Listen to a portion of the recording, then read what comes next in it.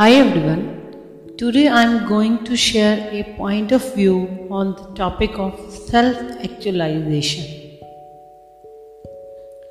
युगों से खोज चल रही है. What is the meaning of life? What it is that made life purposeful? Is it a pocket filled with money?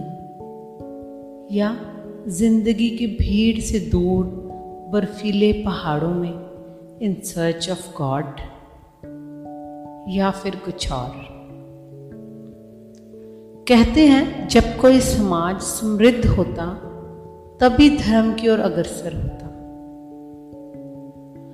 जब भारत कभी सोने की चिड़िया था, लोग आज की तरह पीड़ित परेशान न थे, their basic needs were fulfilled, तभी भगवद गीता उतरी, उपनिषद गूंजे, नानक महावीर जैसे पुष्प खिल सके.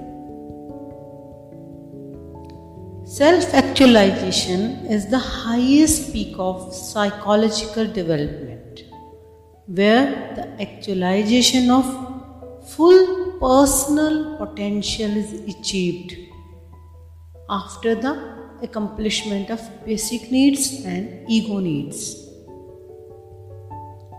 Even after achieving the abundant love of your family and friends, even getting recognized and respected in eyes of others, भीतर कुछ खाली रह जाता, जैसे पाकर भी कुछ खोया है.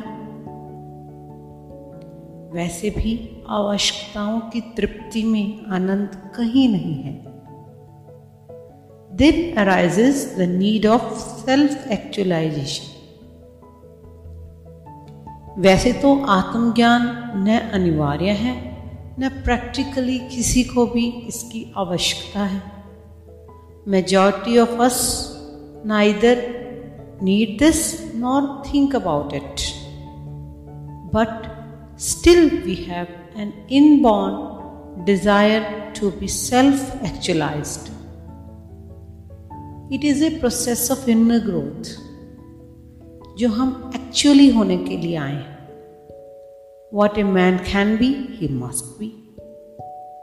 As man is born as potentiality, सिर्फ एक संभावना की तरह, बीज की तरह. It is just an opportunity. हो भी सकता है और नहीं भी. Because man is born free. Nothing is mandatory. Nanak Buddha self-actualized persons sitting on a fully blossomed lotus. यह खिला हुआ कमल उतंग शिखर है उस असीम आनंद का जिसे पाने के लिए हम पैदा हुए हैं. When the peak of flowering occurs inside, a radiance, a bliss flows naturally. The moment you feel that your potentialities have become actual, you will feel the peak of life, of love, of existence itself. Then comes the peak of bliss.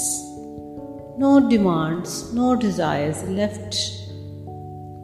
आनंद आवश्यकताओं के पार. Bliss is just a byproduct of inner growth.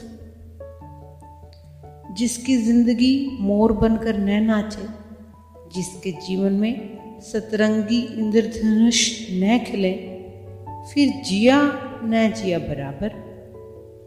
Until unless you don't recognize your own potentialities, inner growth is impossible.